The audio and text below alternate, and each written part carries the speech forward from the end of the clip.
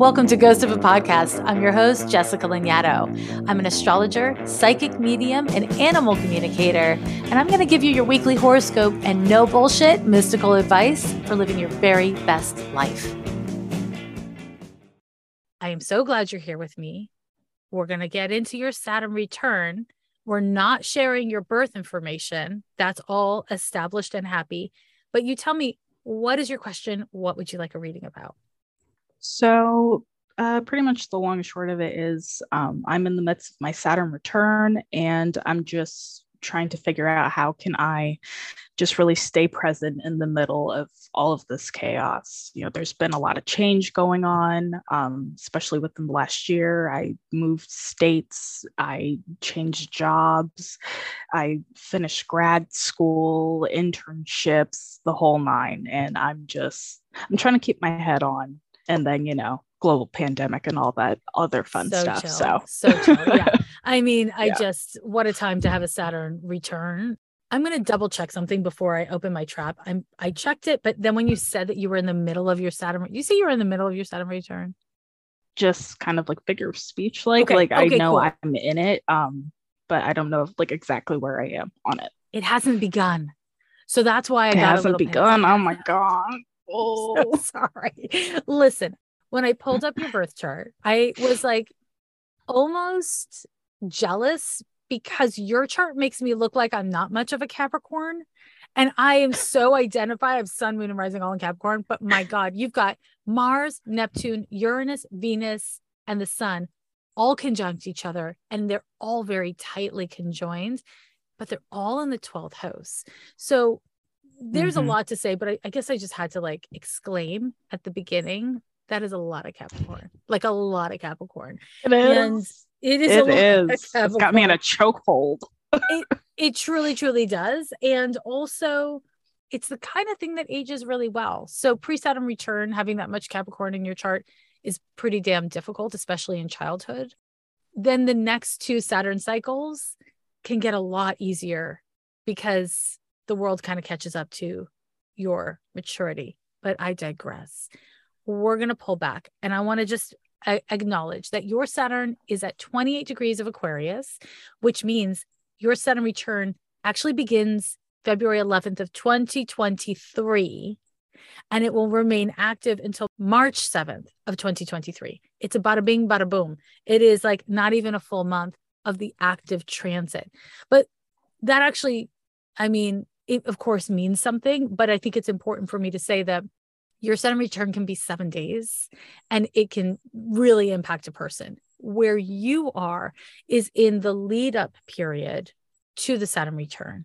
But what's kicking your ass aggressively is Saturn. You're not wrong. Saturn is conjunct your ascendant at 19 degrees of Aquarius. So you're definitely feeling Saturn. You're just not feeling, you're in the build-up period to the Saturn return. You have this incredibly clustered chart, right? There's so many conjunctions in it. You have all those planets in Cap. You have Mercury and the Sun conjoined out of sign. And then you've got this really rich interception in your first house. You've got the zodiac sign of Pisces intercept your first house where the moon is tucked away. And you also have Saturn in the first house, not in the interception. And the reason why I'm naming this is because for you, your Saturn return has so much to do with you finding yourself and identifying who you are. And that would be so much easier if you didn't have almost every planet in your chart, almost every planet in your chart in the 12th house, and your moon in Pisces intercepted the first. So you're really good at being responsive to situations. You're really good at being responsive to people, to calamity in the world. That, you know how to locate yourself in that, but identity is kind of a different thing.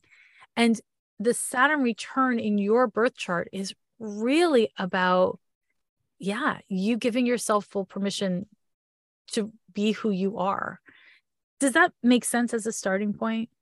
Oh, hell yeah. Because I've definitely been feeling it, especially since, graduating from grad school, it's been this buildup of, okay, well, where do I see myself going with this? Is this even the right path that I'm on? Is this the path that I want to make a career out of? It's been a whole lot of that. And, who am I outside of academic achievements and career and stuff like that? Let's talk about that and what did you study? Do you mind me asking? Forensic psychology. Forensic psychology. Fascinating. I mean, I got to say, you're doing an excellent job of embodying your birth chart to a damn T, because you've got this really strong square in your birth chart between Saturn, your ruling planet as a bazillionaire Capricorn, and your Saturn is square to Pluto, which is all about getting to the bottom of things, like any kind of forensics would work. But also you've got Pluto and the North Node in the 9th house, the house of higher education. And so I would imagine that university, higher education in general, drives you bananas, BANANAS. And you're also really good at it because there are really clearly described rules. And you, as much as you don't necessarily enjoy that, it's like relieving to you, because it's like putting a puppy in a pen. You're like, okay, this is the place I have to guard. This is my move. Okay. Exactly. Yeah. Yeah. So you graduated, and then what job does that mean you want to have? The pipe dream would be to, work for the government. I have a particular interest in domestic terrorism and extremism. The J6 stuff was not a surprise to me. I saw that coming back when I was an undergrad in like 2017, 2018, and I did an entire project on it. So it's stuff like that really interests me. Just the more general senses, I want to help people. I want to make, my community a better, safer place and stuff like that, which is why, I love the psychology part of it.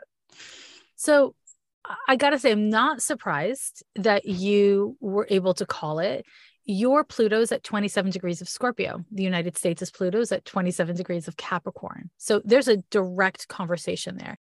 On a spiritual level, it makes sense. Understanding the way that the kind of Corporation of America functions, very intuitive for you. Like it's not that you don't study and you don't try, but it's just like a nice click, because there's a conversation between your chart and the USA's chart, which is interesting on its own. But the other part of it is working within institutions makes a lot of sense for somebody with a stellium in the 12th house. And again, as far as 12th house stelliums go, this is one of the biggest I've ever seen. I've seen a lot of charts. Yeah. Oh, lucky me. You're so lucky. Nobody's jealous, but you're super lucky. But on the positive of it, on the positive of it is the professional stuff, right? You know what you have an interest in. You have skills in it. The question is, do you have the ovaries to push yourself forward, understanding that in this field, first of all, there's going to be a lot of roadblocks, right? And it's also a slow path. It's not, I mean, I guess for some people in your field, it might be like, boop, I graduated and here we are. But I feel like it's likely to be a slow path for you because Saturn forms a square to your Pluto. So Saturn tends to slow things down. So are you having a hard time getting a job in or adjacent to what you want? Yes, very much so. I've been able to do internships, of course, none of them paid, that are within the field. I literally just finished one last night. It was for like a national nonprofit and, provided different like emotional support and resources and stuff like that. And I know that this is the area that I want to be in. I love it. It's just a matter of finding paid jobs or paid opportunities to do it. And yeah, it's been a slog. So there's layers of what we need to talk about within this. But I'm going to say Capricorn to Capricorn, we are going to talk about your personal life. I will not be tricked by this fascinating conversation. Fine. Okay. Okay, cool. So Jupiter is right now trine to your midheaven. That's great news. Jupiter is trine to your midheaven because it's in Aries at around 6 degrees. And I think you've got a couple more months of this. I can give you the exact date if you would like. But what that tells me is the internships though grueling and unpaid as they may be, will bring you into conversation with people or into opportunities, connections that kind of plant seeds that will bloom in not too long of time, because Jupiter acts fast. So I want to say, like, assume that everyone has power and everyone can help you get a job that you work with at this time, even if they don't in this moment, which I feel like I don't need to tell you because you have all that Capricorn. So you know how to like handle people. But the other thing is the way you describe what's going on sounds like a total boner, like it's not fun at all. But when I look at your birth chart, it looks like it is a struggle, but you're in the right place, doing the right thing around the right people. Does that line up? Yeah. That that's pretty consistent with how things have been for years.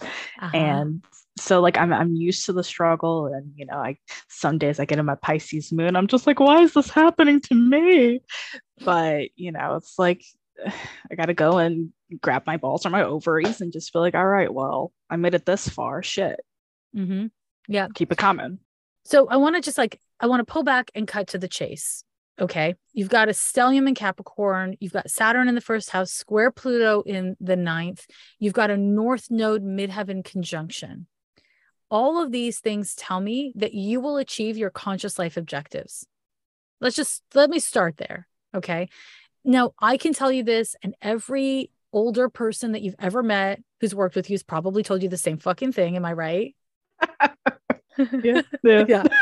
Okay. And it doesn't matter because you're like, it's perfection or failure, and there's nothing in between. Capricorn. Yeah.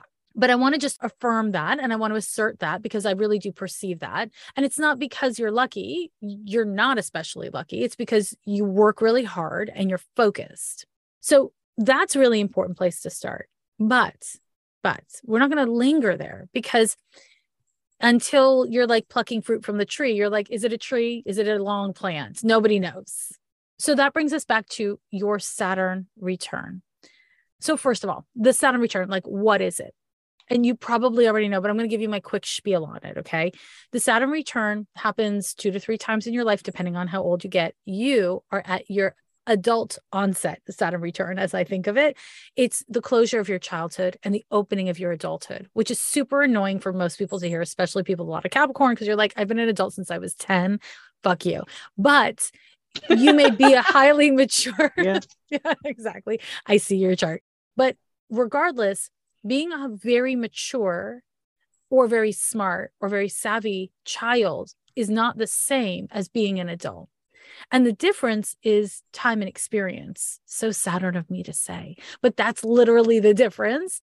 And that's literally what Saturn governs. The Saturn return marks that time where you're no longer reacting to your childhood or your childhood self or your parents or the people you were raised around or the people that you hated that you were around or whatever. It becomes a response, or our lives become more of a response to who and what we are and the choices we make. So the Saturn return, therefore, is such a big deal. And for the last couple of years, you've been struggling. But this is the fucking problem with your chart, is that yes, in the last couple of years, you have been going through the build up to the Saturn return. That takes about 2 years, and your Saturn return starts in about 6 months. So, right, 1.5 years. But on top of that, Pluto has been sitting on top of every Capricorn placement in your chart for the last several years. So it's really hard to separate these transits for you, because it all is just like the universe is raining fury upon my head. And it's hard to... Yeah, that's exactly how it's been feeling. Oh my God. I'm sure. I'm sure this is, the Pluto transits are once in a lifetime events. What you've been going through over the last couple of years with Pluto has been so destabilizing for what you thought the world was, who you understood yourself to be, your peace with yourself, which was already tenuous because you're a person, right? Then the Saturn return of the last 1.5 years, as it's been building, has been probably forcing you to more consciously confront things and confront things with people. And that's the thing that's so uncomfortable for you, because in your birth chart, Venus is in the 12th house and it's conjunct, yes, the Sun, Uranus, and Mars, but also Neptune. And so even though you have a really strong personality, you have really fixed ideas. Hello, Mercury and Aquarius. You, in many ways, really know yourself. When it comes to interacting with other people, you're so good at finessing them, figuring out what they want or they need, and kind of like, kind of bending yourself to that when you're in situations or periods of life where you've got to just be like, no, it's X, it's not Y. It's really can be quite uncomfortable for you. Does this make sense? Oh yeah. Oh yeah. Because that's definitely been a recurring theme over the last several years. And it's gotten to points where I've had to put my foot down and I hate it. And internally I'm like shaking, but things have escalated in different work situations, particularly where I've had to just kind of lay down the line and be like, no, I'm not going to put up with this. We're not going to do this. Mm-hmm. And it sucks. It's effective, but it's effective. It it's sucks effective. going through it. So were you raised with both your parents? Yes. Okay. And yeah, what you knew this was coming. So sorry. The fucking stallion. It's not me. It's the stallion. So which one of them was the really assertive, aggressive one? Was that your mom? That was it was kind of both of them because they are both cancers. They're several years apart, but they're one after the other in terms of birthday. So mom's a Cancer, was it Cancer Sun, Aries moon. Dad's a Cancer Sun, Virgo moon. Damn. Yeah. So did you have a harder time with one of them or was it with both of them? Harder time with mom. Dad was at least a little bit more like grounded and we saw things much more similarly. And I pride myself in being like logical, whatever that means. But mom was more kind of like emotionally driven. The Virgo moon that your father has would make more sense to you. It's just like logical, but also even if he's a swirling mass of emotion, he doesn't lead with that. Whereas that Aries moon with a Cancer Sun placement for sure is just like feeling action.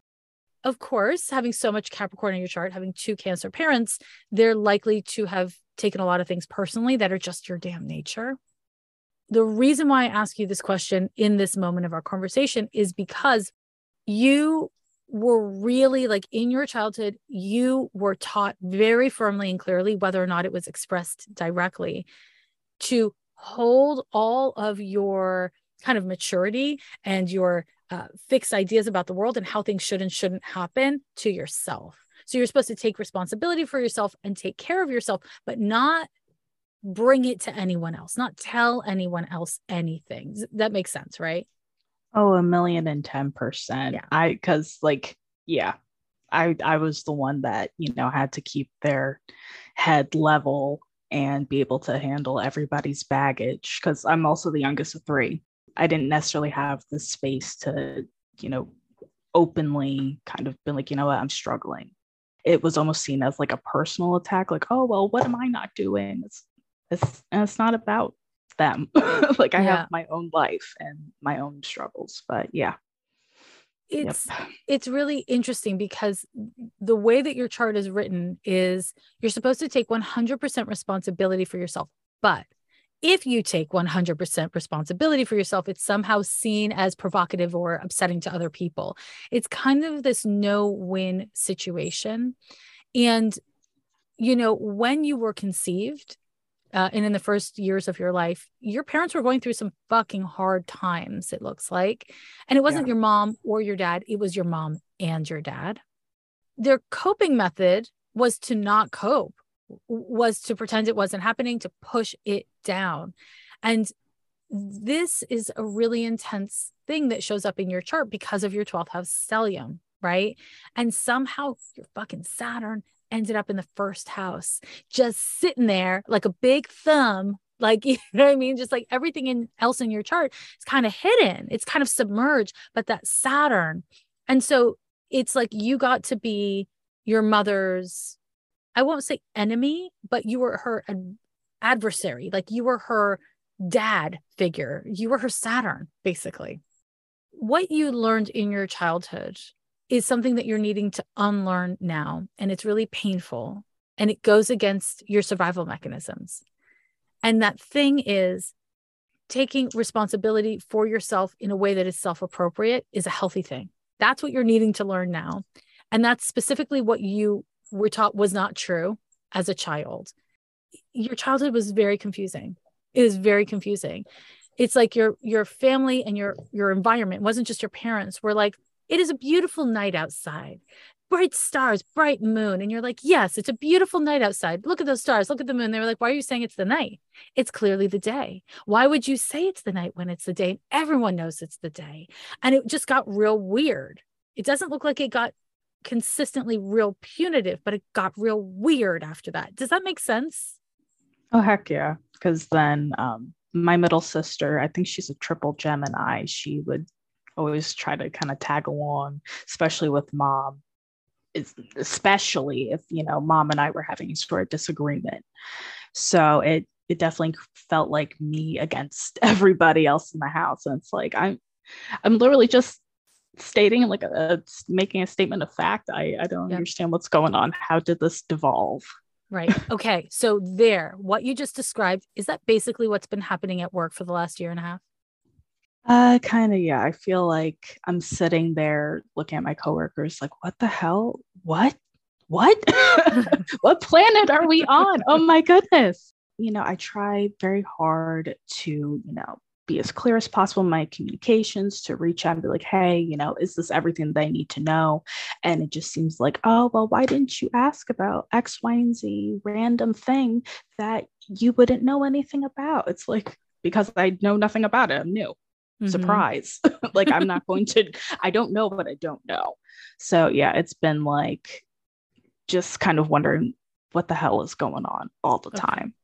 So there's a couple things I'll say. One is during the Saturn return, we tend to find ourselves in situations that mimic our childhood trauma situation. So it's not that they're necessarily the same, but you're in the same position where you're like, what's real, what's not real? What do I have a right to? And how can I express my needs and my questions or my preferences in a way that actually gets my needs met? Because I imagine at work and in the situations you're in now, much like in your childhood, you're being totally reasonable.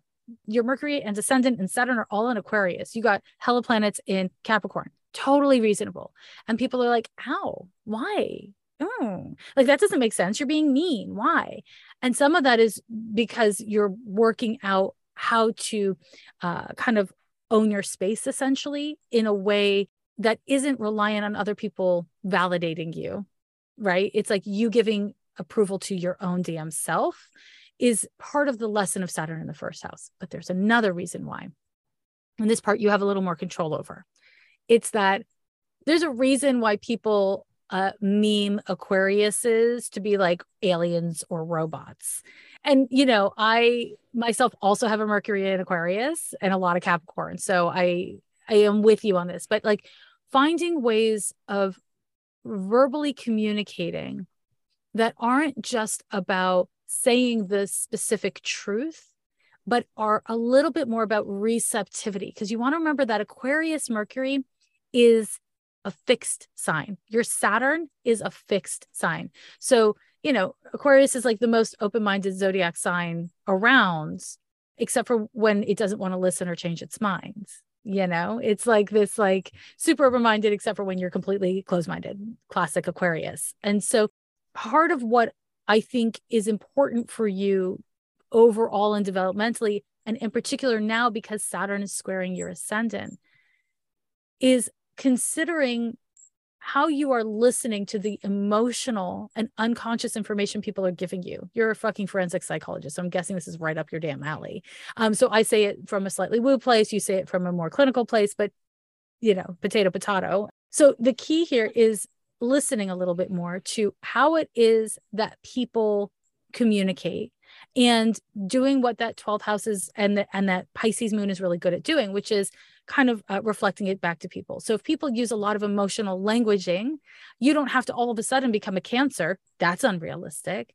But you can, when writing emails or like communicating in general, make an effort to be like, this person responds well to niceties inserted.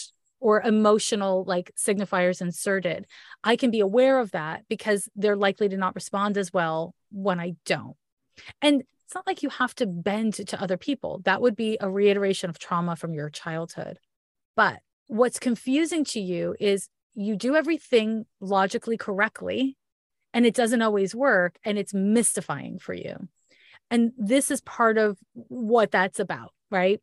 It's listening to the information that people share of themselves with you and using it to make them more comfortable so that you can have better communication, which I think you're very good at technically, but maybe a little less good at emotionally. Yeah, and it's definitely been a lesson that I've especially had to learn with this past internship, because it was a lot of communicating with people, whether they were in distress, because I had actively suicidal callers. I had people just sobbing on the phone with me. I had, people just looking for resources. So just understanding how to meet them wherever they were, and, knowing like, okay, so this person really responds well to me, showing a lot of empathy, or this person prefers me to just shut up and let them talk and stuff like that. So that it was definitely a huge lesson to kind of learn that thankfully in the internship setting. It's the Saturn squared ascendant that was teaching you that one so aggressively. But here's the thing. You're very good in a crisis. If there's going to be a crisis, I want Saturn Pluto square people to be in my field. Like somebody calling you suicidal in a work environment, not that it isn't hard or challenging for you, but it's in your wheelhouse. You know how to deal with buildings on fire. You grew up in a building on fire. Everyone was like, I smell no smoke. There's no smoke, but the building was on fire. That said, where it's more tricky for you is when you're dealing with your coworkers over email at the end of the week. Where it's more triggering for you is when somebody's like, I asked you to do X, and you're like, I have evidence in front of my face on a computer screen where we both are looking to say you did not. And people just really like sticking to how they feel about what they asked you. That's your trigger more. That's literally happened. Like just asking, oh, well, what about this and this and this? I received like 10 messages in a row. I'm like, that literally is antithetical to the conversation we had not even 2 hours ago. Or literally, like, this is the evidence that I did these things. I don't know what else I can do to show you that, like, here's what you need. Right. Okay. So this is good. This is terrible, but this is also good. It's terrible. First of all, that's just people for you. I don't care what your birth chart is. That's just fucking people, for better or worse, probably worse. But the other thing, the reason why it's good is because when someone shows you their ass, it's not a reflection on you or your eyes that are perceiving said ass. It's a reflection on them. Why did they choose to show you their ass? What's really important with this Saturn placement in the context of your Saturn return is recognizing that some people aren't willing to do the work. They aren't able or willing to participate. And it's not personal, because what you didn't just share, but looking at your chart, I feel like I can infer, is that when these things happen, it drives you to distraction. It's really demoralizing and really upsetting to you. Is that correct? Oh, yeah, it can be, because it falls under the implication that, like, oh, well, you're not doing what I asked, because it had even come up in previous conversations. And it's like, I am. And I can document all of these things. Or, well, you're not communicating X, Y, and Z, but I do. And it just bounces right off. I've provided explicit examples. I have mentioned it multiple times, and it just bink does not get absorbed into the noggin. It was the perfect sound. I knew exactly what you were talking about. The head as a helmet just flicked right off. This is an inevitability in life when you work with people, right? What your Saturn return is teaching you, kicking and screaming or not, is that as long as you've done your due diligence, you can let it go. And you have, right? Maybe more than your due diligence. You've done a lot, and you can let it go. That's the kind of cool part of this. And the hard part is that it's really fucking hard to let it go, because you feel like you have to prove yourself. And this is partially because objectively you do. It's work, right?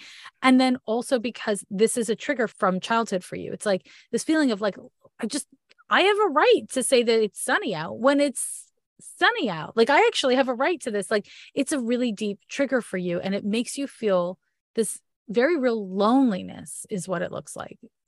So, okay. Say your full name out loud. No, that's not your full name. Is it? I don't even have a middle name. What's your mother's maiden last name?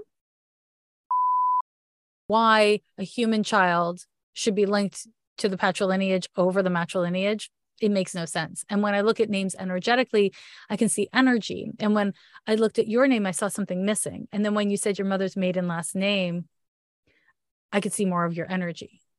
Were you also potentially picking up on the last name of Mom's had like a complicated relationship with her family. She was adopted by technically her aunt.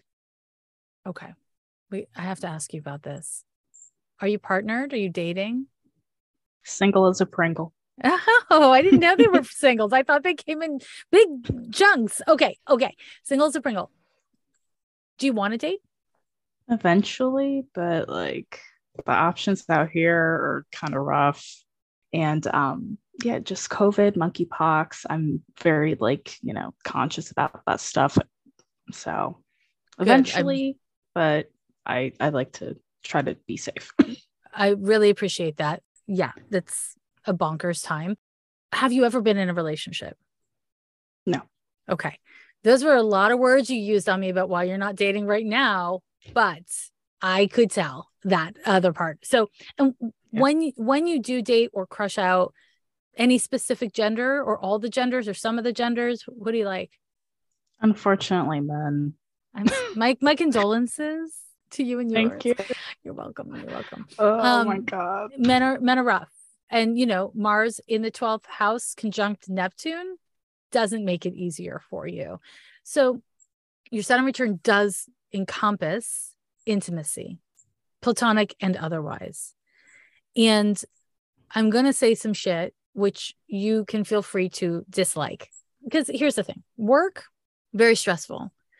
Did we need to talk about work at all? Actually, not more than 5 minutes. We did because I knew you wanted it. But the reality is you're going to make a difference in the world. I'm not worried about that. I mean, am I worried about how it's going to feel along the way? Yes. But you're so driven. You're so clear. You're so skilled and you're so impatient. You're going to make shit happen. You're going to get the job you want. I don't know how long it'll take. That's the problem. People think, oh, Capricorn's a patient sign. No, Capricorn's very impatient, but has long game. There's a difference, right? Okay. Pulling back. Intimacy. Boundaries are not your forte. Oh, yeah. Yeah. So it's been a work in progress.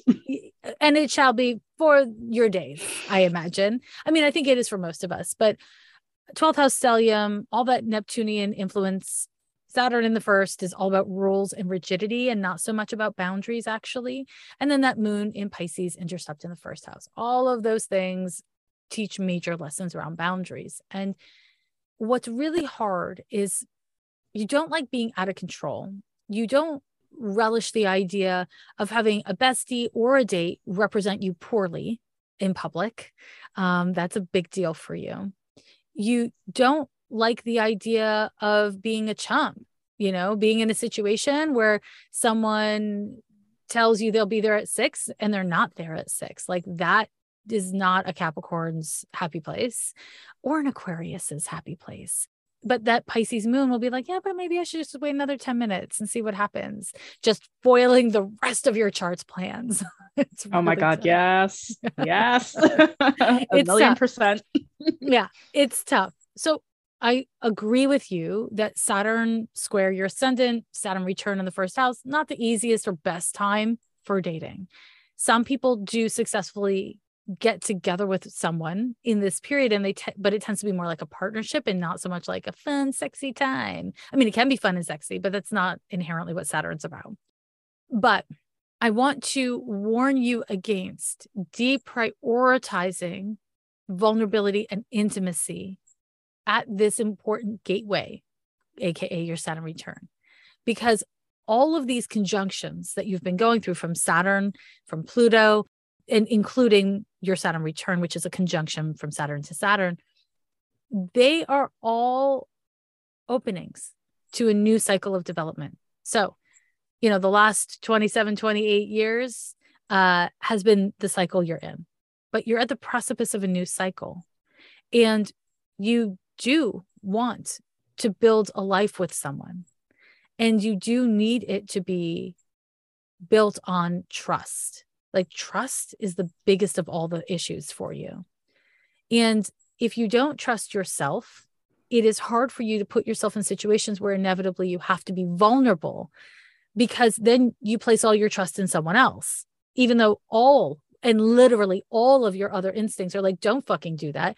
Your heart's like, but that's the only way. The moon in Pisces, especially now that it's intercepted here in your first, I kind of think of it as like a little bit of like a Disney princess thing. Like, how like the Disney princess, when she gets kissed, her little foot kicks up behind her because it's so romantic. She loses herself. Yeah. Okay. So your moon in Pisces wants that kind of like, or that kind of love. And the rest of your chart is like, what is love except for a choice to show up? But your moon in Pisces is like, it's a feeling that transports you to another place. So it's important to bring all your parts together. And the way to do that will actually work for you is by building trust in yourself, so that when you're in dynamic with a person at work, platonic friends, romance, whatever, when you're in a dynamic with a person, you are not abandoning yourself or giving up authority over your self-esteem to someone else. When you do that, you have to deal with the worst parts of the Pisces moon, right? Where you just like kind of feel like a sucker. And your Capricorn stuff has no bounce back from feeling that way, like none. Your Aquarius, very similar, does not bounce back. So it's really important that you trust you. Trusting you means you give people, I'm a big fan of three shots, 3 strikes and you're out. It's a sports metaphor that I don't understand, but I don't care. It's 3 strikes and you're out. Giving a person, like, people fuck up, on a first date or a second date, people get nervous and they act stupid sometimes. Like I have, you have, everyone has. It's about giving somebody 3 chances, but not 5 chances to screw you over. It's 3 is my attitude. Now you might come up with a different number. It's okay for you to have, kind of like you do with work, a sense of like, well, what are the rules? What are the parameters that I function well within? And what are the parameters that I don't? And they need to be flexible in your personal life, but having a sense of self-awareness where you don't defer to the situation or the person, that's what will create a foundation for you inside of yourself. So that when you meet somebody that's exciting to you, you don't throw away all your common sense or grasp too tightly to your common sense, which tends to be either or for you. Most definitely. And the thing that's so tricky about this is that the Saturn return can be a time where people start to think about family and building a life. And do you want kids? Oh, no. Okay. I'm good. I have 2 nephews. I love them immensely. I'm good to go. I respect that so very much. So very much. Great. That's a beautiful thing, because what that does is it takes away something that so many people struggle with, which is the timeline. There's no timeline when there's no need for kids. So you can partner up whenever it flows for you in your life without any kind of pressure. That said, most humans get stuck in a way of being if we're not actively engaged with our relationship to emotion and vulnerability, right? So I want to say, I don't think you need to be dating or working on this right now outside of building a relationship with yourself that is based on trust, right? And it's a theme I really want to encourage you to think about throughout your Saturn return. So in other words, until the end of your Christ year, AKA your 34th birthday, to really set it as an intention that you're going to not forget that you need to trust you. You need to be a bestie to you.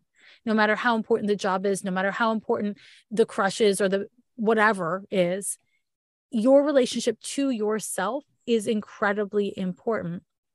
And it needs to be healthy. And sometimes it is the best thing you can do to make a decision to, suck it up or do something that's outside of your boundaries. As long as it's a conscious choice, that's okay. You just don't want to slip into like giving it giving away your agency. This is a major lesson of so much of your chart, but certainly that Saturn in the first house. I imagine as we get a little bit closer to your Saturn return, this part of the Saturn return is going to become more of a thing. Whatever idea that you may have that you can't or shouldn't or won't be partnered or have love, I want to disavow you of it. That's too much Capricorn in the birth chart. That's what that is. Because you absolutely can have those things if you choose it. You basically are the kind of person who, when you decide you're going to do a thing, you do a thing. You haven't decided that this is the thing you're going to do quite yet. Have you dated at all? Here and there, but it took me really until like COVID hit, and because I was working from home and I was stuck at home with my parents, and there were a lot of things I had to come to terms with. It took until then to realize like what the issue was, and I caught myself repeating like patterns of behavior that I did with my family, which was always being, the caretaker and the one that has to be on top of everything and the one that, puts their needs last and, the one that has to go and have that stiff upper lip and yada, yada, yada. And once that realization hit, because I thought, oh, I'm just attracting, the wrong people. It was like once that realization happened, it just completely changed like me even considering being in a relationship.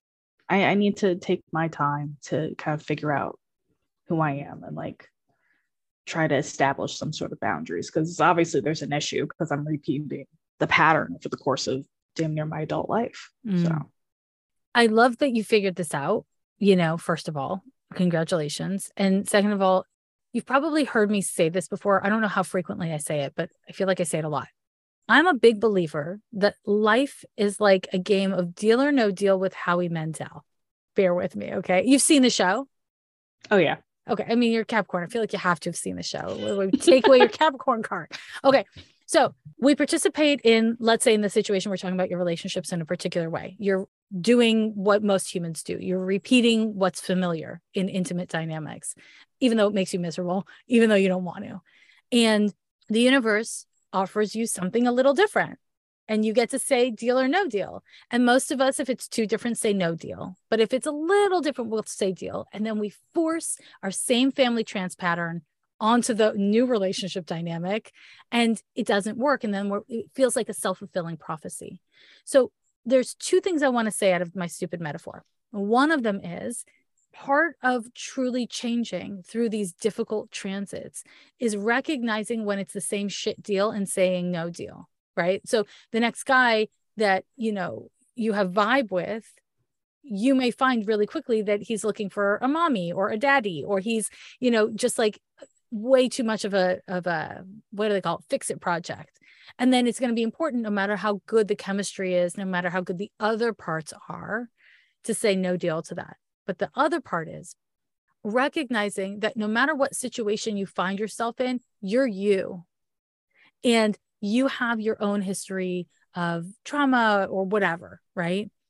And so it's really important to be able to, again, return to what is it that I'm on this game stage for? In other words, like, what is it that I'm actually here for? And what is it that I need to remember about who I am and how I want to be in dynamic? And it's really hard for you to not be helpful when you can be helpful, because you're very helpful and you're very good at seeing what kind of help people need. So it's about learning to let people struggle on their own. That's actually what it's about for you. It's being like, okay, this is his struggle. And I could help. I could help in 5 minutes what would take him 6 months to figure out a little bit. But that's part of being a good friend, is letting people kind of like come to their own thing and recognizing that while you, yes, can help, it's not always appropriate. And sometimes it is, but it's definitely not appropriate in the first 3 months, which, if you haven't been in a lot of relationships, is the bulk of your relationships is the first 3 months, right? Yeah. So it's really about recognizing your beautiful capacity for help and assistance is something that people can earn. not in a bartered way, but like as trust is developed and you understand that they like you for things other than your ability to be helpful, and that you like them for things other than the ability to make you feel safe because you're helping them and you know your value when you're helping someone. That's an important piece. Once you've established that that's not the core foundation of your union, then you can help more. And boundaries are easier to create once there's a different kind of foundation. So that's just for you to like put in your pipe and smoke it later, you know? Yeah. Now, did I answer your core question? Do you have anything else that you would want to ask? I guess maybe one other thing that I would like to ask, do I have like the spiritual support behind me? Like my grandparents and stuff like that. You mean like, are they do with they you? hear me? Yeah. Mm. And did you know your grandparents? I did. I never met mom's biological mother, but I only have like one remaining grandparent. That's my paternal grandfather. So there's a lot of layers to this, to my answer. One is your mom's birth mother is a very chaotic woman. Is that what she's told you about her? Mom hasn't told me really anything. I got most of my information from my eldest sister because we're almost like 20 years apart. So that's primarily where I got my info from. And did you hear that your grandma was kind of a chaotic woman or not? Yeah. So, yeah. Okay. Because your grandmother is actually around you. She's the one who steps forward first, but she's very chaotic. Very chaotic. She is like East Coast thunderstorm chaotic. You know what I mean? Like big weather. You have a lot of spiritual support, not just your blood relatives in the last couple generations. Like you have a lot of energy around you. I see the value of tapping into some of your blood relatives as a resource for support.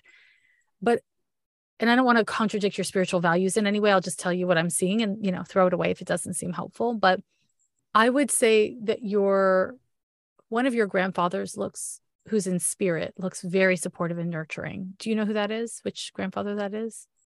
I think it would be, I guess technically mom's adoptive father. He passed the most recently, but then maybe the last 5 years. And then his wife passed a few years before him. And then it was dad's mom that passed like maybe 9 She's years moved ago. on. She's moved all the way on. She's just like, Really? I did it. I'm done. See you never. I'm out. And it's nothing against anyone. She just like, she had her struggles and she's moved on. Your grandfather was more of he wasn't the most verbal guy in the world, eh? From what I remember, he seemed very mellow.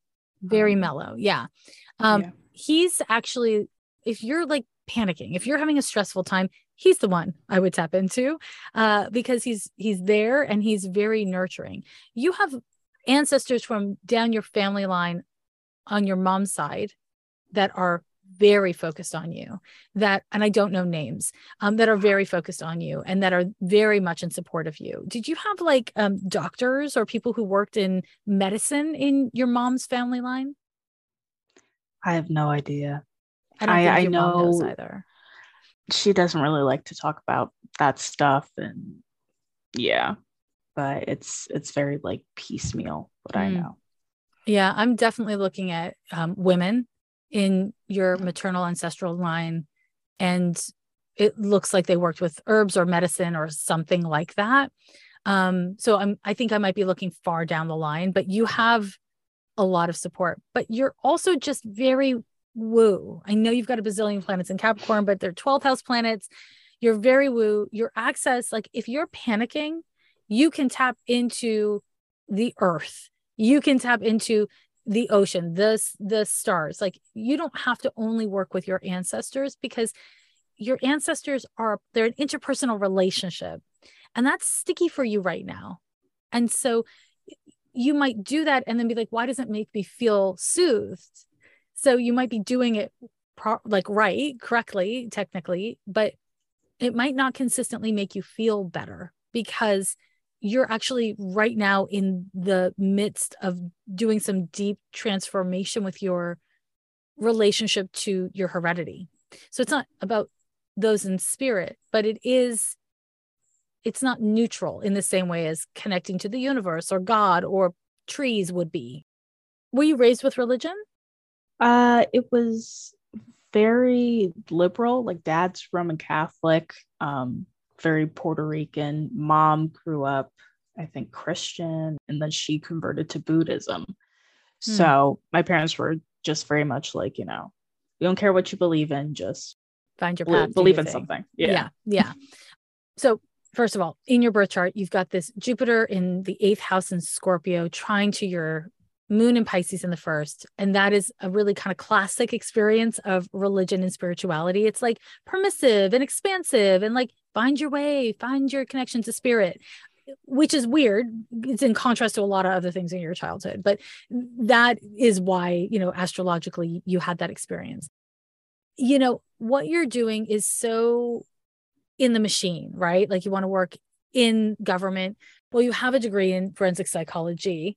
These things are all very linear in a way, right? They're all very analytic and kind of connected to the system. And so your spirituality, which is really big, is something that is, I imagine, very personal to you. It's not necessarily something like you're Instagramming or whatever. It's very personal. And so I would say that your connection to your ancestors, your guides, the universe, God, whatever resonates for you, is something that you will develop over the course of your life. And I would say is essential for you to make space for, because it will improve your mental health in a meaningful way, which is foundational to being able to be in intimate dynamics in a healthy way, whether it's through friends, lovers, whatever's, even your parents. I actually think you do best when your spirituality is quite private. Honestly, there's a way that a lot of people do a lot of sharing of their spiritual practices in public. And most lineages are not actually a great fan of this. It's like there's a real power to keeping some things close to the chest and having a private life. So I think that's great that you honor that about yourself. But I do think that part of what is probably incredibly helpful for you is having things that you can like learn from, right? So maybe you're listening to Ghost podcast and you're like, this is where I learn from things. Yay. But over the course of your life, you're going to need many sources, because I don't know that being spiritually monogamous is necessary for you. I think for you, tapping into your connection to that something more that exists, whatever we want to call it, is a really important part of finding your own voice, for lack of a better word, for finding yourself. And doing that through your grandparents, your like recent blood relatives, absolutely makes sense for that to be a part of it. But I wouldn't imagine that that's the whole of it for you. Yeah, it's comforting to know that, there is a team out there, because especially, moving down here, like it's just me. I don't know anybody. So even if it's not necessarily the most tangible support group, it's nice to know that I'm not alone. You're not alone. And honestly, now that you tell me that, I'm like, well, that makes more sense why your grandmother is the first one there, because she's so chaotic. And you're like, you stepped off a ledge, moved someplace you don't know anyone. And it makes sense why your grandmother would then be like, let's fuck shit up. Let's see what happens. You know what I mean? She's definitely the wild card in your ancestral line, that I can see. I'm sure there were others, because, there usually are more than one, but your grandmother definitely feels like a wild card. And I think what she's trying to get you to do is like unmoor yourself, which I would give you more words to if we weren't in a double pandemic. So first of all, she thinks it's funny how seriously you take yourself, because she does not take herself that seriously. I'm just being shown that you're going to be just fine. It's like you get worried, and so you take a step back as a way to protect yourself from your worries. Again, let your Saturn return be the time where you tolerate your worries without stepping back. Because when you step back, it's like you're stepping into the fear instead of standing firm and letting the fear, just move through you. Emotions are energy. They They have motion, they have movement to them. And you don't have to match the movement. That like matching the movement is like a childhood trauma for you. It's like everyone's saying it's nighttime out and you're like, well, I don't want to fight. So fine, it's nighttime. Even though I'm getting a sunburn, it's nighttime. This is kind of part of that, like, don't step back thing. Your grandmother does not disagree with what I've said, but what she thinks is you should just like go out and like try to have more fun, which I mean, is a weird piece of advice to give to a Capricorn. I'm not going to give you that piece of advice, but that's her advice. Do you dance? Oh my God. I used to like a lot, especially when I was younger. I'd put on a CD and just dance the night away. Yeah, that's what these knees are saying no. Oh shit. Okay, Capricorn has come for you. Listen, your grandmother thinks you should be dancing. She's just like, you love dancing. So I'm going to agree with her on this, actually. Maybe you're not going to dance the way you did as a 20-year-old or something. You know what I mean? Like your knees may say, we're going to do a different kind of dance. But it's not just because it's life affirming and makes you like yourself more or differently. But she feels that it's connected to putting yourself out there more. So she actually wants you to go out dancing. But again, double pandemic. I respect you. Also, you're building a career. But it is the summer and you could mask up and do an outdoor dance class or like event or something. Those things may exist. And if they do, you can be like a Capricorn 12th house lurker, go to them, not participate. Yeah, I see you. I see you. Go to it, don't participate, and then come back a different time and participate if you want. I find it hilarious that she would say, I want you to get out more, because that was pretty much kind of like the running theme throughout my entire life, because I always was very like academics focused, and it's like, okay, well, this is the role that I'm in. I have to, stay in and studying, yada yada yada, and actually within the last like 3 days, something just came over me. I was like, you know what? I'm going to start seeing what's out there. I signed myself up for like yoga classes and for like different events that are outdoors so I can, be masked up and far away from people. Yes. But just like things to help me experience, this new city that I'm in. Good for you. And I found that funny. I can't help but wonder if she knew that you were going to get a reading and she's been like, in your ear, because the second you started asking me about this topic, she jumped in like instantly, which when I said that, I could see the surprise on your face, because she's not like the grandparent that you had experience with or anything. But if you've been asking for help, she'd be the one to be like, let's go tear shit up. Let's have fun. She does not talk like that. I want to be really clear. She's very uncomfortable that I'm representing her as saying tear shit up. She is not at all how she talked, but it's the easiest way for me to say it. Sorry, that makes her feel a little better.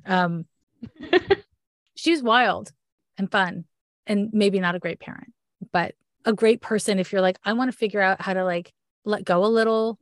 I want to get out there and get my flirt on. I want to like connect to my body. I don't always want to be working.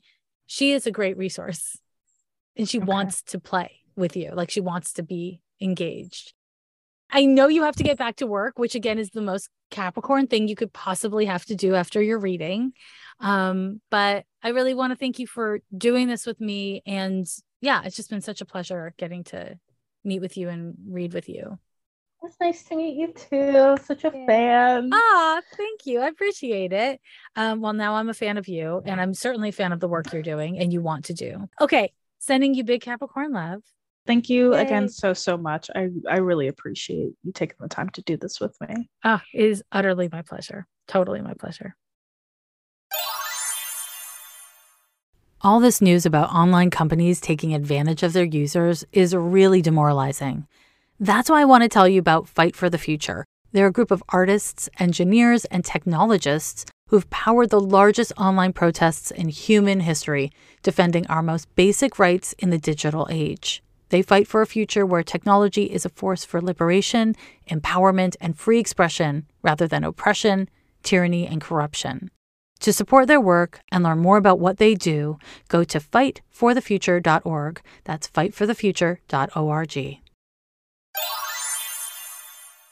Strap yourself in. This week there's a lot going on, but I just want to start off by sharing something I've been thinking about a lot, which is how bananas everything is. And, we have only had pocket computers and 24-hour news feeds for a very short amount of time in human history, like very short.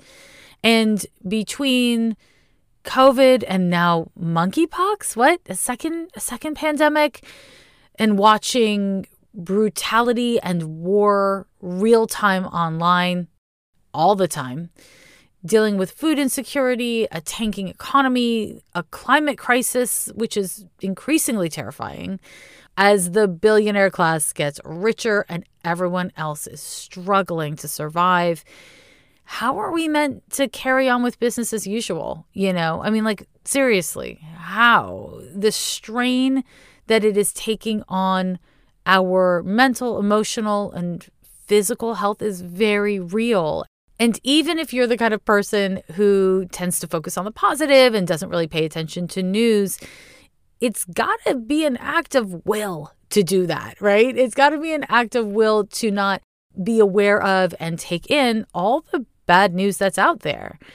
And I just want to say it's having an impact. I'm seeing it in the questions you send me. I'm seeing it in the world. And I don't have like an answer or a prediction to offer, but I do have empathy. And I've got empathy for you. I've got empathy for me and everybody else.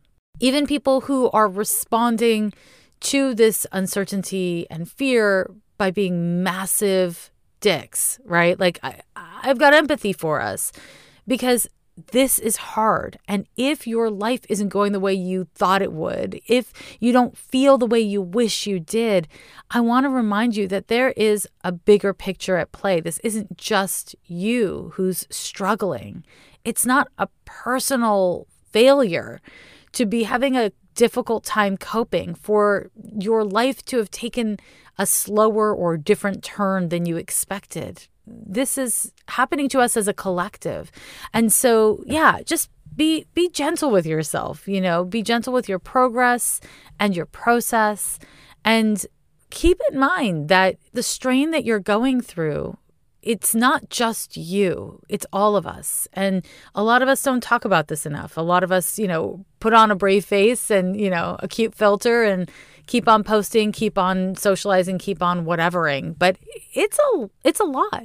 And it's okay that it feels like a lot.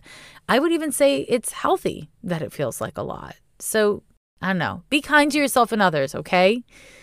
Now, kind of on that tip, I want to share a little bit more about something that I've mentioned once before on Ghost, which is this amazing thing that I've gotten to do at the Oakland Museum.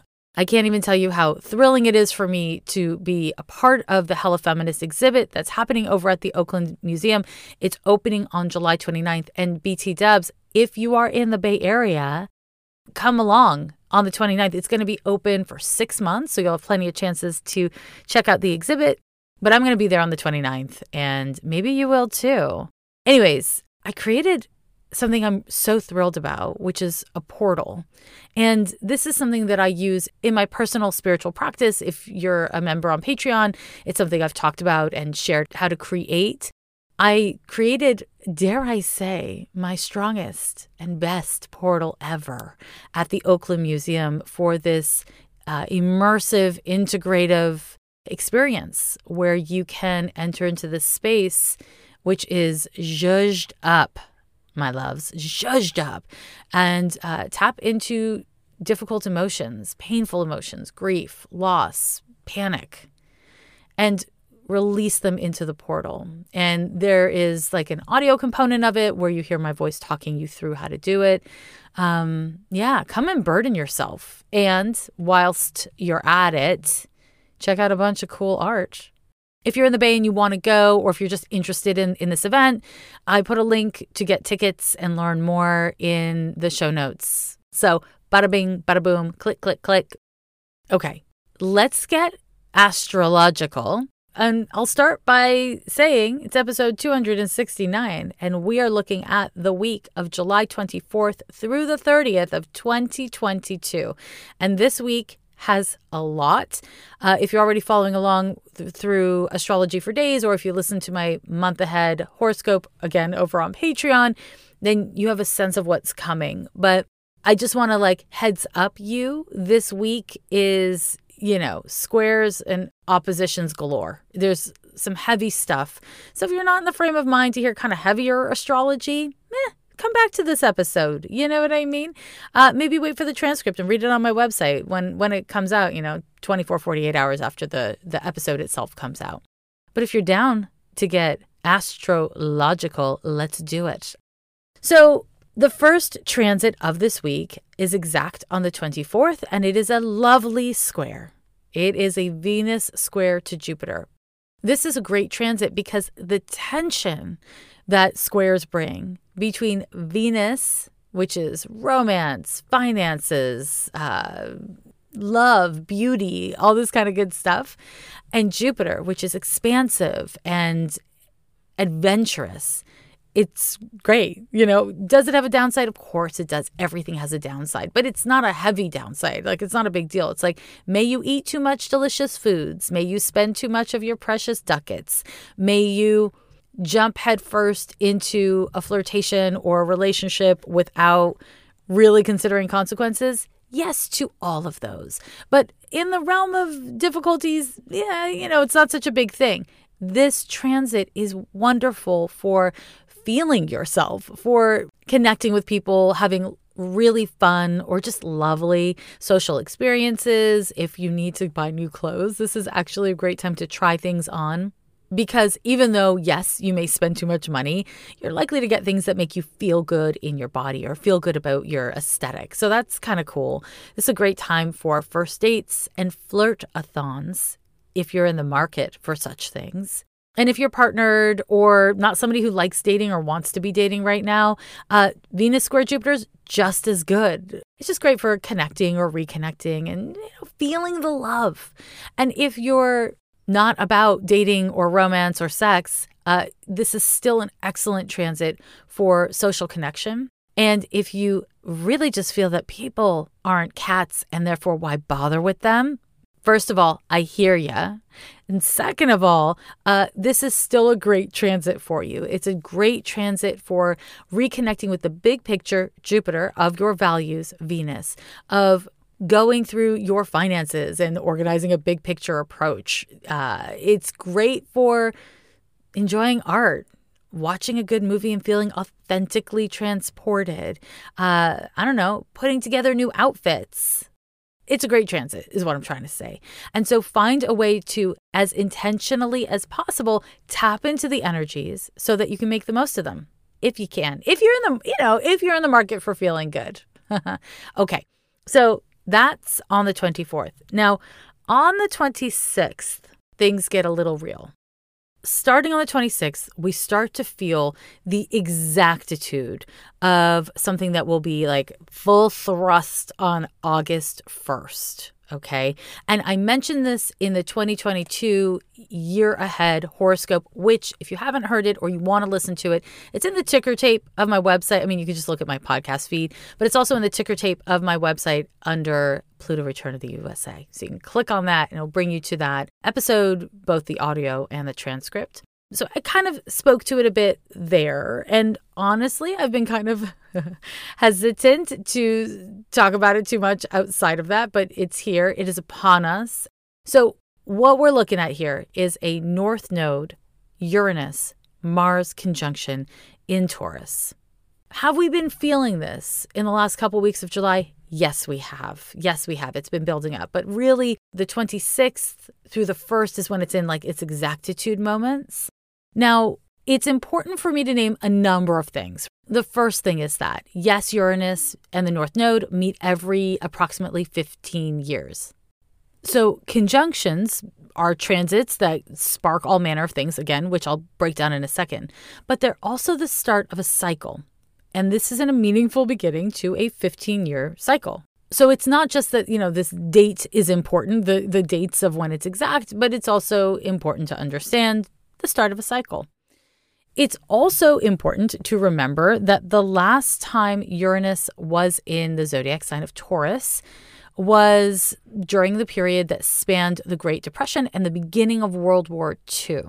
The last time the North Node was in Taurus was in the early 2000s, right? And this is when lots of things were happening, but within those lots of things, it's when social media really started to become a thing. And we developed new ways of using technology for all manner of things, including connecting and creating community. Uranus and Mars in astrology are the two most kind of reactive and combative planets when it comes to their individuality. The risk is always present when these two planets meet up in any way that we will experience or be exposed to toxic individualism or toxic masculinity. We can certainly expect, we should certainly expect disruptions, the unexpected, explosions, and all forms of electric heat. There are many astrologers out there that associate these transits with extreme weather. For me, that's really kind of outside of my expertise. I mean, I'm very interested in weather, but it's not how I use astrology. But it's interesting, and it's especially interesting because we have seen that in the past couple of weeks in a really intense way. Now, you want to keep in mind that this conjunction, North Node, Uranus, Mars, is happening in Taurus. And Taurus is a fixed earth sign that seeks stability and security, right? This is an indication that we will see disruptions in regards to gender-based rights. And of course, we all know, cis men, they're not struggling for their rights. So it's everyone else, right? We can also see disruptions in regards to food production or the availability of food, the economy in general, and conflicts based on values. So nothing to see here, right? We can expect disruptions and upsets in all these areas globally. And we want to also keep in mind that any transit involving Uranus right now is going to effectively trigger the Saturn-Uranus square, which you've heard me talk about so much if you've been listening to the podcast for the past couple of years. That particular transit was active all of 2021 and then a good part of 2022 and has just come back into orb. So for the rest of 2022, we're going to be experiencing more of that breakdown of infrastructure that is inevitable with this transit. And it will give more of a kind of paternal, restrictive, or heavy vibe to the transit because Saturn's squaring it, right? This can be felt in your personal life in many ways. And in the context of the world, it's, laws imposed and restrictions enforced. In the context of your personal life, I'll talk about this transit in that context in a minute. We're going to stick with the global stuff for a hot second first. The risk here with this 3-planet or 2-planet North Node conjunction is civil unrest. And this could be a response to violence from the state. This could be an increase or presentation of terrorist attacks, domestic or otherwise. And essentially what we have is the risk of toxic individualism and the desperation of people's stability and security feeling threatened with the heat and passion and defensiveness that Uranus and Mars can bring. And this can lead to either individuals or militias feeling entitled to strike, maybe even like they have to strike in order to survive. And because of the nature of these planets, we may also see acts of violence that erupt spontaneously instead of being pre-planned. Within that, you play with fire, you might not plan on burning something down, but things get out of control. So these are definitely themes we want to be looking out for in this week and in general in this period. So within all of this, we've got to be paying attention to our civil rights digitally and not in any one country. This is a global issue. Governments generally lag behind the progress and development of technology, and especially technology developed through corporations who are, by and large, guided by their own bottom line and their own desire to make money and attain power and not the needs of the people. So as a result, technology is moving much faster than legislation, if we even trust legislation to be there to protect the populace, right? We may see some major developments in this regard for better or worse through this transit. And as we've been building up to this transit, we've seen chaos, revolution, the climate crisis spiking. These things are all connected to this monumental transit. And because of all of this, it is certainly possible that we will see the spark that has been lit of civil unrest in many nations to catch fire, right? That is a risk here. And I certainly wouldn't wish that upon any peoples. And anyone who would, I think, is not thinking about the impact on the most vulnerable amongst us. But business as usual cannot continue, right? Like it cannot continue. So something's got to give. So I've named a bunch of kind of scary and heavy things that this transit can provoke, but luckily it can also provoke really progressive things in regards to revolution and people coming together to use our collective power to make a change, maybe to force a change. So collective ideas and movements may be birthed in this period or gain traction or cultivate more power. We have the power to come together and build communities that actually provide for the people. We have the power to make change under this transit. The key is to do it together. Again, the risk with Uranus and Mars is toxic individuality, toxic masculinity, right? And so we want to avoid the urge to make ourselves the main character of everything we do. Listen, you are the main character of your life. But when it comes to collective movements, we need to work as a collective. We need to come together as a collective. This transit is powerful and unpredictable by nature. Uranus governs that which is unpredictable. And therefore, the potential for discovery, for innovation of new paths and new ways forward, the potential for accelerated development and healing through this transit is great. It's huge. But it won't come from seeking dominion over others. It won't come from main character syndrome. It comes from collective movements where we seek liberty and freedom for all, especially the downtrodden, instead of trying to push some people down so that we can get our individual needs or our group's needs met, right? Now, I promise to talk about this on more of a personal level. On a personal level, all the stuff I'm saying applies. There is a great potential for upsets and ego clashes. But within that is the potential for things to get destabilized so you can create a new and better kind of stability, a new and better kind of security. So the key is to have a healthy ego. And a healthy ego doesn't mean no ego. A healthy ego means a balanced ego. It's important in this period to make sure that you are truly listening to others and collaborating with them instead of trying to force your needs or assert your needs and perceptions onto other people. You may encounter new parts of your sexuality, your ambitions, your relationship to your ego or bravery, or your role in the world at large, your goals for how to engage with the world at large. And this can be a moment where things suddenly open up or suddenly change or suddenly shut down. It's unwise to do anything terribly rash, even though this energy is going to make you want to. You may have to deal with other people who just did some weird shit. They just, they didn't think it through and they did some shit and you have to deal with it. Again, Mars and Uranus are both related to explosives. So yes, that is literally like bombs and guns, but it's also explosive energies, big reveals, passion, that kind of stuff. Because of this transit can coincide with accidents, especially if it hits your birth chart directly. This is happening at 18 degrees of Taurus. So, check out your birth chart and see if you have anything at 18 degrees of a fixed sign, because that'll be a particularly lit up point in your birth chart.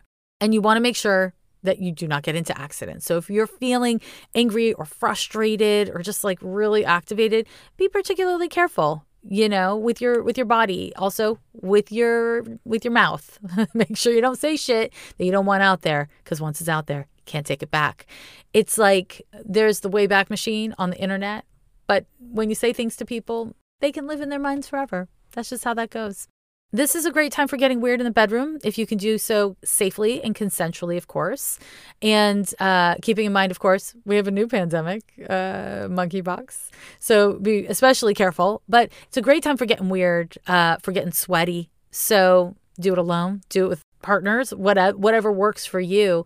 But it is always a good idea to find a way to viscerally express Martian energies.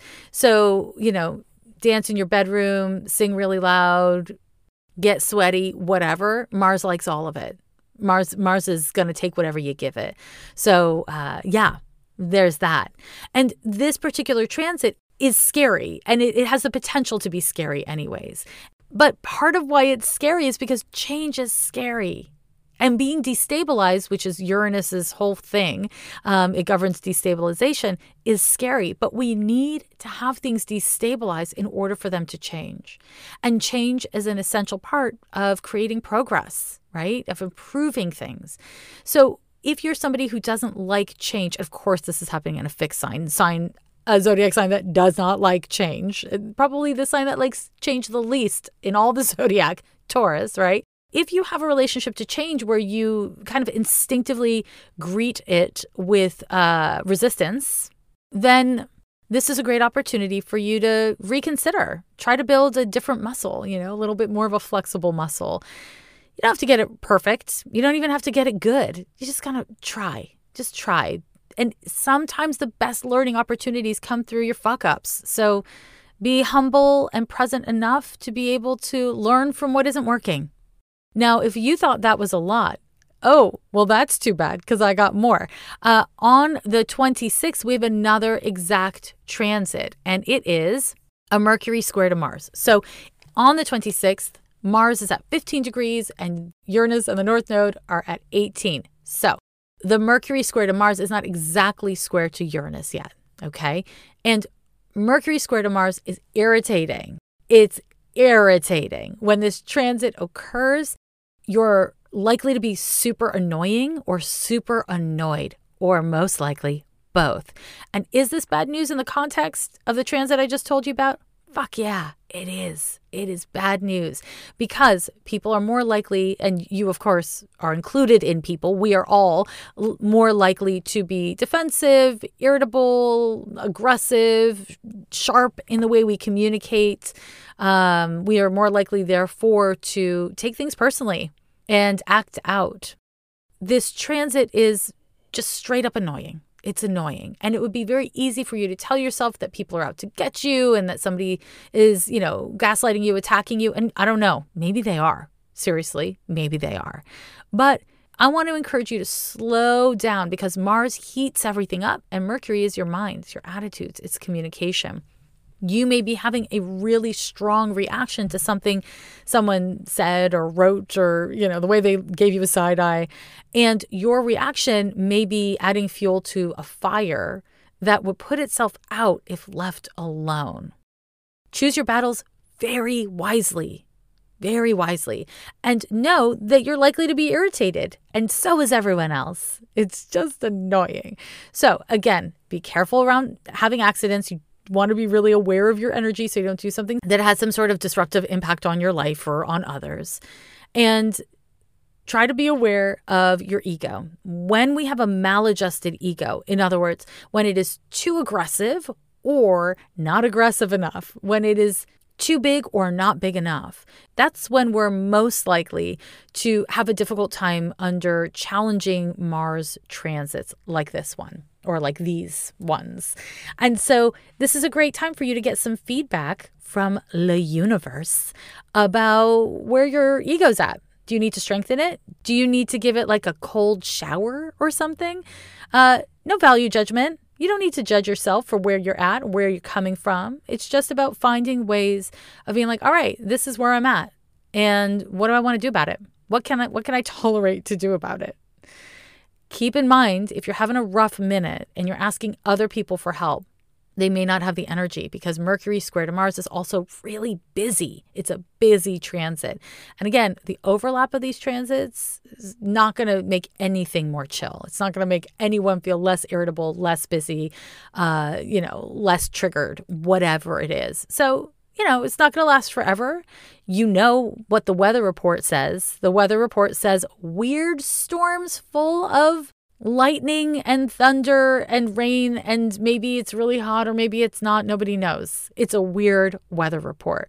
So prepare for it to the best of your ability. And part of preparing for it is knowing that you can't completely prepare for it. You can only respond to the best of your ability when shit gets weird. That brings us to our next transit. And this one, not so bad. Not so bad. So happy to tell you that. On the 27th, Mercury forms an exact trine to Chiron. This transit fosters willingness to work on things, a willingness to mentally or verbally, like to communicate with others or to think about things that are difficult, things that are challenging and triggering, which pretty good timing, wouldn't you say? This transit is really lovely. And while, it can still bring up heavy themes or difficult conversations with the astrology of this week, cool, whatever, it certainly strengthens our willingness and ability to get real with people, to get real with ourselves, to change our minds, to kind of excavate some of our triggers and to work with or on them. This is a great thing. Now, if things are real sideways, right, they're really just not working for you, your best move is to choose a little introspection. Spend time in a little place called me. You know what I mean? In other words, what I want to encourage you to do is reflect on what you're thinking, on what your logic is, on whether or not you've listened to other people's perspective. Even if you think their perspective is stupid or they're wrong, have you actually tried to understand what the other person or the other people are feeling, what they're thinking, what they've expressed to you? It's a huge part of communicating. It's listening and it's taking in information so that you can process that information. It's not easy. None of this stuff is exactly easy, but the Mercury trine to Chiron is really helpful in the context of this week's astrology. So, it might just be a little wind beneath your wings, but it's a nice wind. So hopefully now you know it's there. You can kind of use it a little bit more. Okay, now that brings us to the 28th. So on the 28th, we have two exact transits. The first one is a new moon in Leo. Yes, on July 28th at 10:55 a.m. Pacific time, we have a new moon in Leo at 5 degrees and 38 minutes. And on the same date, we have a Mercury square to Uranus. Okay. So giddy up. New moon in Leo is an excellent time. It's just, who doesn't want a new moon in Leo? Maybe the answer is Taurus. A new moon in Leo can be a life-affirming, buoyant time where we tap into our emotions and our intentions, and we have the capacity to be in alignment with those two things.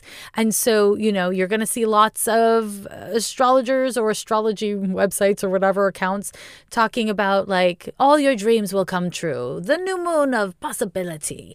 And yeah, I don't personally see it happening that way. Okay. And that is because this new moon is happening in the context of the rest of the astrology. We do have the Uranus North Node Mars conjunction. It's not exact, but my God, it's very close.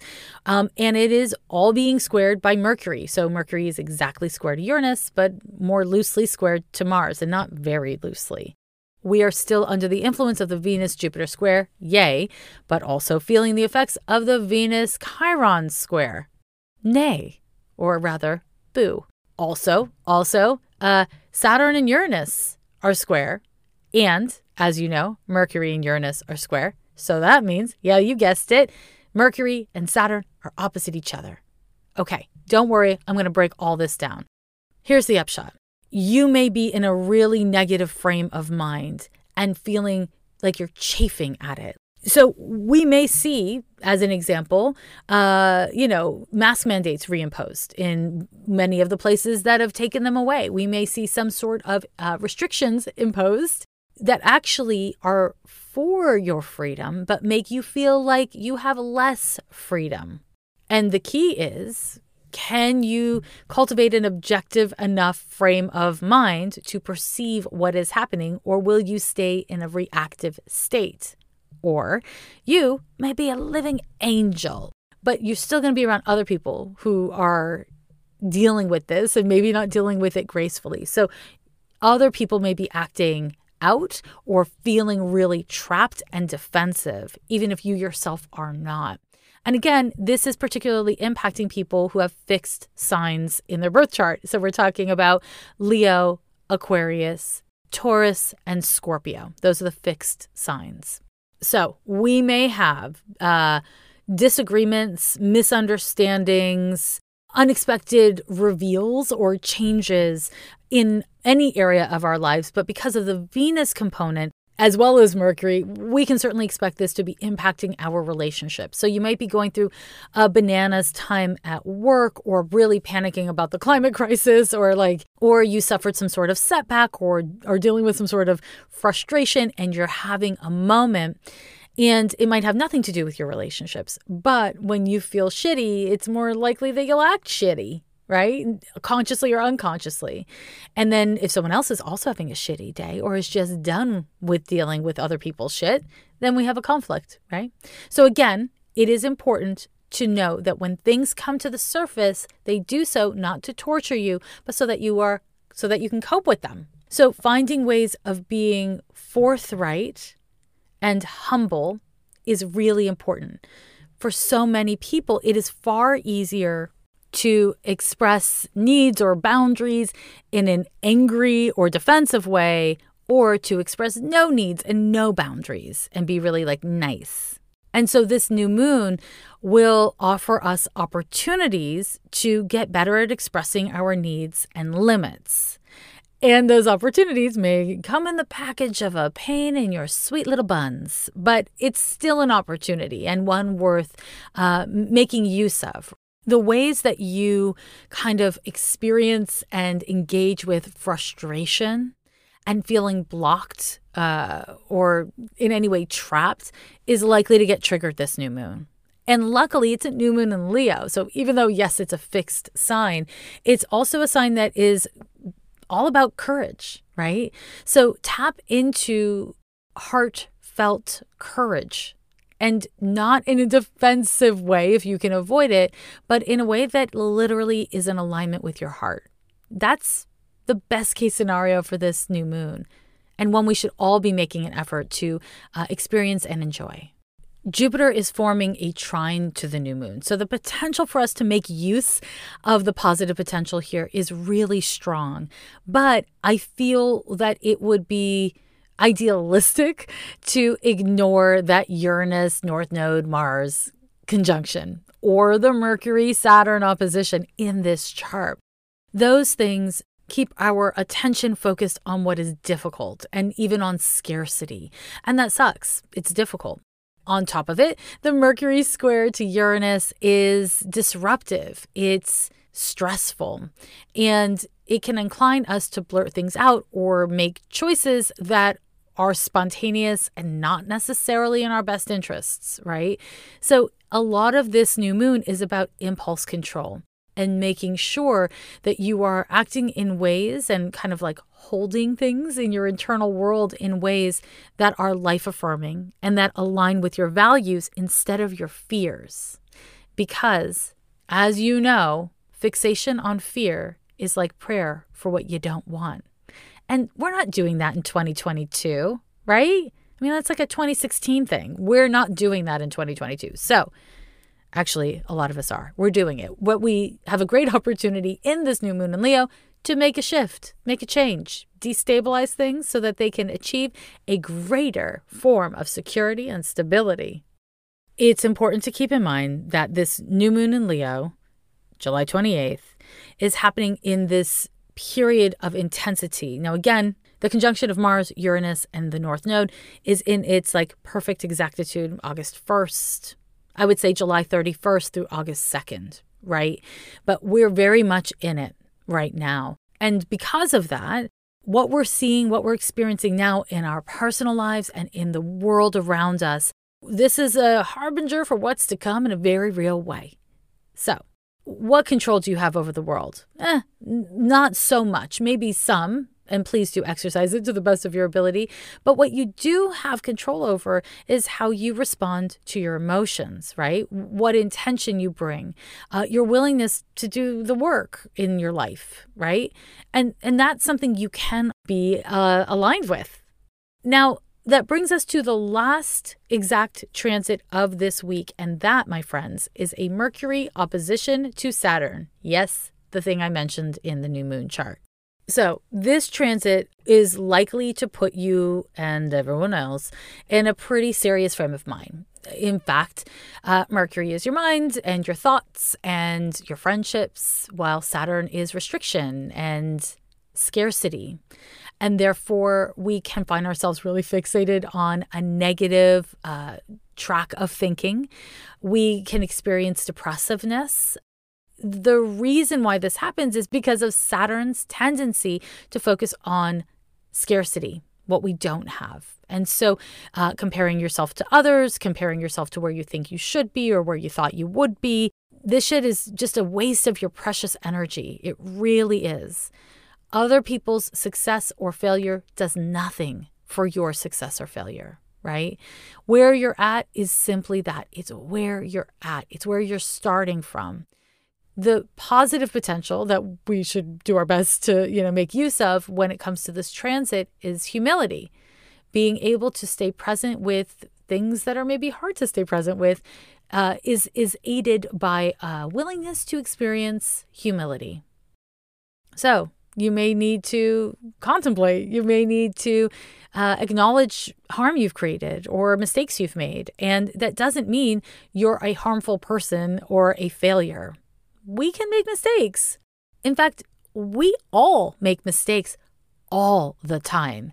No one amongst us is perfect. We all struggle. We all have insecurity. We all experience fearfulness and problems and failure in life. And learning how to cope with those experiences is really important. It really is. And this transit can be an opportunity to cope with those things in a productive way because, again, Saturn governs productivity. This is not a great time to end things. So cancel contracts, cancel or sign contracts, actually, end relationships, any of that kind of stuff. Not a great time for it because your negative frame of mind or the negative frame of mind that the people you're dealing with are in can get in the way of your progress. Okay. It is not a great time to ask for something from someone else because everyone's under the influence of this transit. And if I'm in a state of scarcity, then I'm not going to want to give you something extra, probably, right? So time your requests wisely if you can by avoiding it, honestly, this week. And if you can't avoid it this week, try to put it closer to that Venus square Jupiter and further from the Mercury opposition to Saturn, which includes don't do it on the new moon, where the transit is practically exact.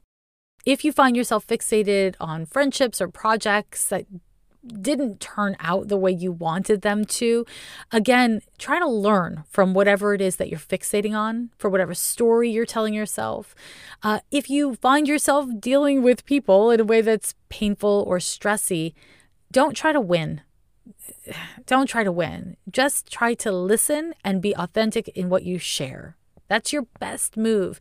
Mercury opposite Saturn it's a depressive, heavy frame of mind. It's a rough transit in many ways, but Saturn has energies that can be leveraged, and those energies are around, again, productivity, responsibility, humility, showing up, doing what you say you're going to do. So if you've been putting off a bunch of things and it's just been getting to you, try to do it around the new moon, around this date. So again, around the 28th through the start of next month.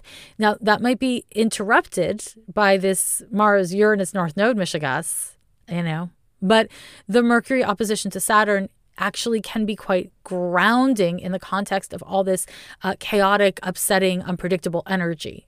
You just don't want to ground into fear or scarcity. So my friends, my loves, my nerds, that's your horoscope. I'm going to run through the transits one more time. On the 24th, we have an exact square between Venus and Jupiter. On the 26th, we have an exact square between Mercury and Mars and the onset of the kind of exactitude of the North Node, Uranus, and Mars conjunction in Taurus. On the 27th, Mercury forms an exact trine to Chiron.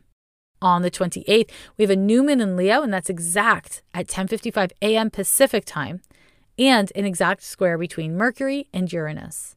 And then finally, on the 30th of July, we have an exact Mercury opposition to Saturn. Huzzah! And that, my friends, is your horoscope. As always, if you want to support the work or learn more with me, join me over on Patreon on the first of every month. I drop a bonus episode of Ghost, and it's a month ahead horoscope, so you can prepare for the days and weeks before you. So join me over there.